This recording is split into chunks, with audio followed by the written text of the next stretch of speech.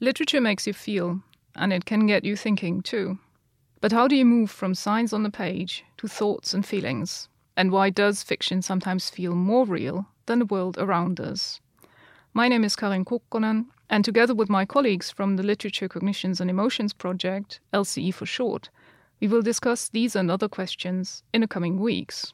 Today's guest is Beate Seibt, Professor of Social Psychology, and our topic is being moved, the particular experience of being moved by reading a book, but also in everyday life. Thank you for joining us, Beate. Thank you, Karin, for having me here. Shall we start by talking a little bit about this experience of being moved? Yes, let's do that.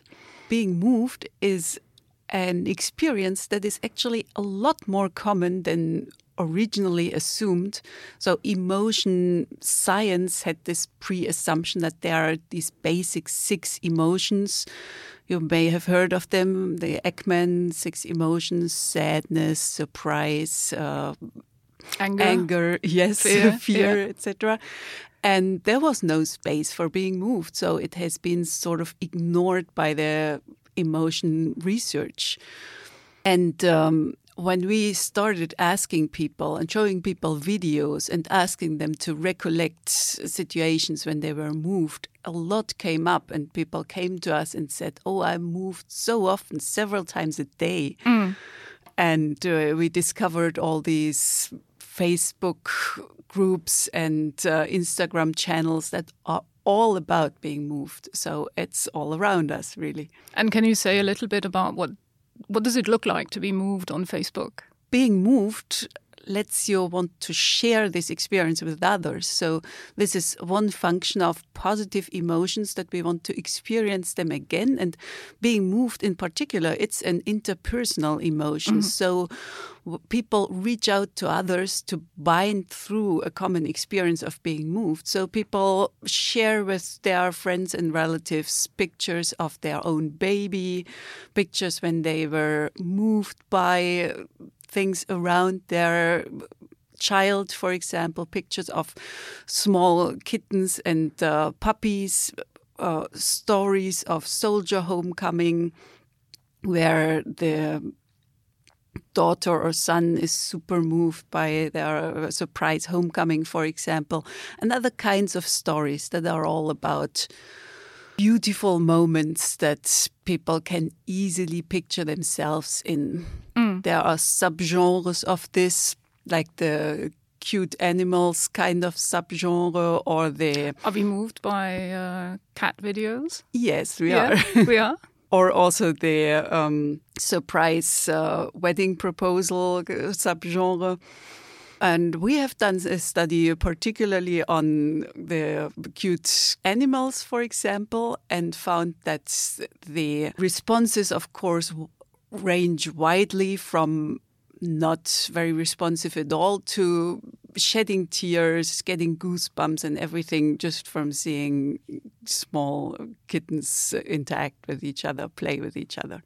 So what does it look like then if you study that? Well, most of the time we run studies online now because it has turned out that the advantage you get from being able to ask many people online in their own home at their own ease over bringing them to the lab and then having only a few people that you can physically have in the lab outweighs the disadvantages that you may have with people being more distracted at home, etc.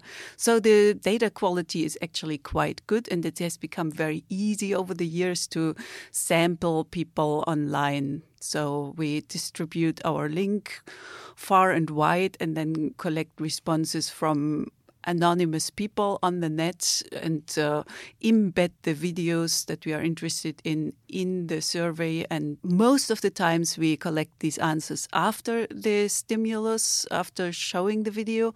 But in one study we showed them the videos and concurrently asked them to rate how moved they were during that video. And those answers were very interesting. So there we got more closely to the mechanism that we think is responsible for being moved, namely that you feel a sudden intensification of closeness with other people or with cute kittens or also with God or with whomever. So we could see there that one group of people was asked about how much people on the screen would increase their closeness, would get close to each other, and another group of people how moved they were during that video. And what we found when we looked at the two curves, they practically overlapped completely. So especially in those moments when people on the screen, they give each other a hug or get emotionally close to each other, share emotions or help each other out, etc. These are also the moments when people get moved and shed a tear, etc. So that means that getting close on Facebook is actually possible through these emotional experiences in response to the kind of things that people post? Yes. Yeah. And that you started off by talking about traditional work in the study of emotions, where you look at fear or anger or sadness or something like that. And these emotions are, of course, also very prominent on Facebook, especially in the emoticons. I'm wondering whether, on the one hand, could you imagine a being moved smiley or emoticon? Or on the other hand, is there something so distinctly different about being moved that it wouldn't actually translate into these more traditional emotion categories? No, I don't think there's something that sets being moved far apart from the others. And there are actually emoticons that people use for being moved. The most common is simply putting hearts. Lots of hearts often, but you also have a face and a superimposed heart, or a smiling face and a tear. So all these are good representations of what we mean by being moved. It's a positive emotion, so the smile fits. And also when we record electromyography in the lab, so we actually record the muscles of the face, we see that when people are moved, they tend to smile a bit. And they also tend to shed tears. So this coincidence of both positivity, smiling, and tears is quite characteristic for being moved. And it seems to be a very physical experience as well. Yes. So the heart probably stands for or can be quite closely linked to another symptom that people often report, which is that they feel a warmth in the chest when they are moved. This is actually the symptom that is most reported for being moved episodes. In general, we tend to be most able to share being moved with close ones, people we are already close with. But we can also get quite moved by strangers. And then create that closeness through the feeling. Yes. Yeah. Then for a moment feel very connected to, for example, a beggar who behaves nicely. So far we've been talking about Facebook and cat videos and social media, which of course is as a cultural technology, as a way in which we communicate with each other. But of course there are other cultural technologies through history which we have used to create kamamuta, or as you call it, or being moved, as I guess it's more commonly known, such as, for example, literature. Could you talk a little bit about how being moved might, well, on the one hand, how it might be represented in literature, or also how it might be generated by literature? Yes. Let me take a little step back and introduce this term that I've briefly mentioned, this kamamuta term. More properly, the reason we call the emotion actually not being moved, but kamamuta, is that people use being moved, the term, in a fuzzy sense, and the term has different connotations also in different languages. So by using a technical term for this, we can say kamamuta is this emotion that you feel when you suddenly get close to another person or being, and when you shed a tear and feel warmth in the chest, etc. And people may well say being moved when they are intensely sad, for example, and people do that. And we say, well, this is not than the realm of our Kamamutta theory. So it allows you to put a frame around that particular experience. Yes, it's a way of talking scientifically about this and being able to make scientific distinctions that may be more precise than the distinctions that you would make in everyday language. So, to get back to your question then, Kamamutta through literature. Yes, of course. I mean, before we had Facebook, we had hundreds of years of literature, and that was the primary... Thousands of years. And that was the primary mediated way of people to get... Their emotions. Their emotions, yes. Be empathic with people... strangers, getting access to other people's stories. And there we think that there was like a co-evolution of literature and being moved, such as those who are very successful in evoking being moved, but also other emotions. They become authors and they write and they get read and the books get bought. People like to get emotional through literature, to experience emotions by reading literature. And of course also to be educated and other things, but the ability of literature to evoke emotions, I think, is a central aspect of why we read literature and what makes literature dear to us. We talked a little bit about what being moved looks like when you look at it in a lab. You ask these questions, you measure people's facial movement, that kind of thing. Would you like to speculate on where one might find that in literature? One thing that comes to mind certainly is drama and tragedy, but also romance and different plot lines that are about lovers, for example, getting together or not getting together, Romeo and Juliet, for example, where the plot is about a love that is difficult. So you build up a hope that this love could exist and materialize and be consumed. But at the same time, you also fear that it may not be. So this makes you very emotionally engaged.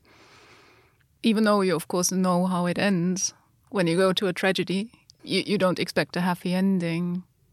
Might one think about this being moved as also motivation to, go to things to see a drama where you're not going to have a happy ending? Yes, I believe so.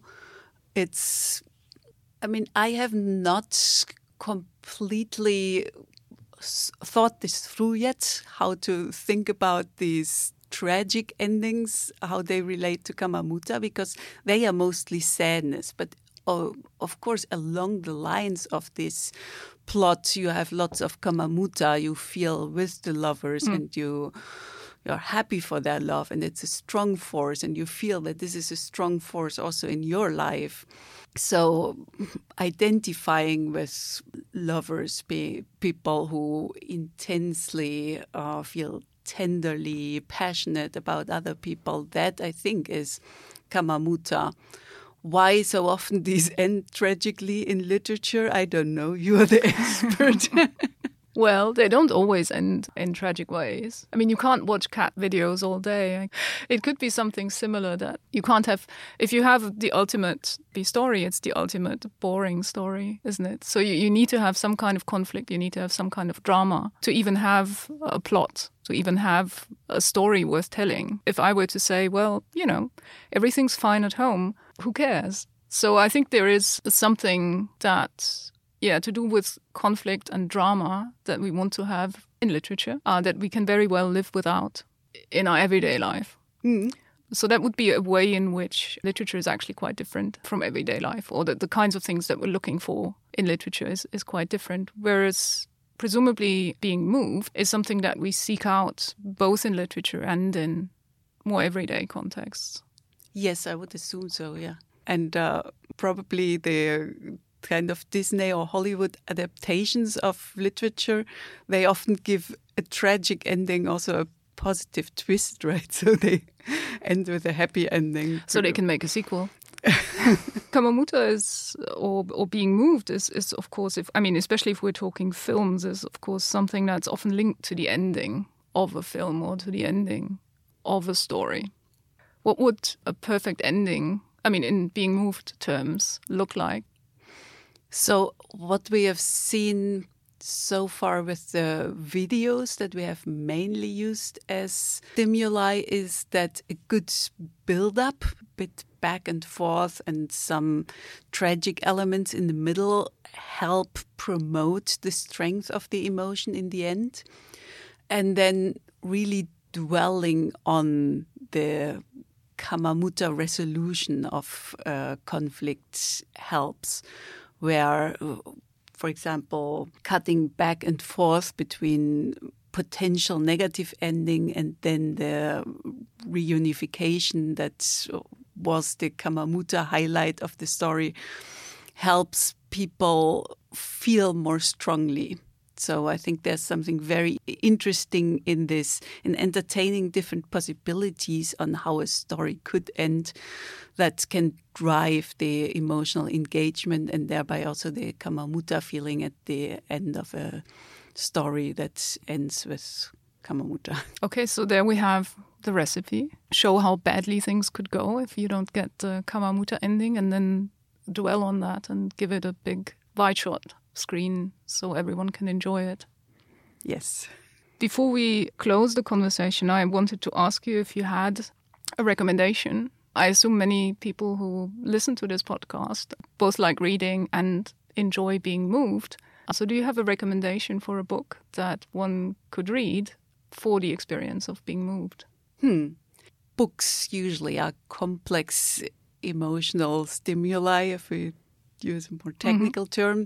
So I would maybe make a slightly boring book if it only was after evoking Kamamuta. But I can say that what I maybe recommend a little booklet that I picked up recently by Rebecca Solnit, The Faraway Nearby. It's like a loose collection of stories from her life.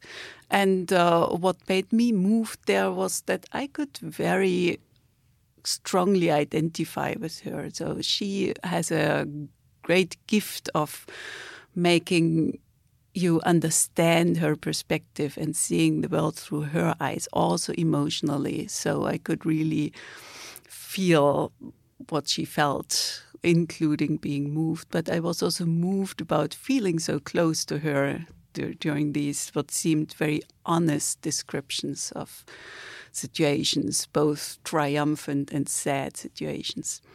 Thank you so much for introducing us to Being Moved, Kamamuta, for taking us all the way from Facebook walls and cat videos to high drama and Rebecca Solnit's essay collection. Thank you for having me. Thanks to everyone listening to the podcast as well. Our next episode will air in about 2 weeks, and we look forward to having you then.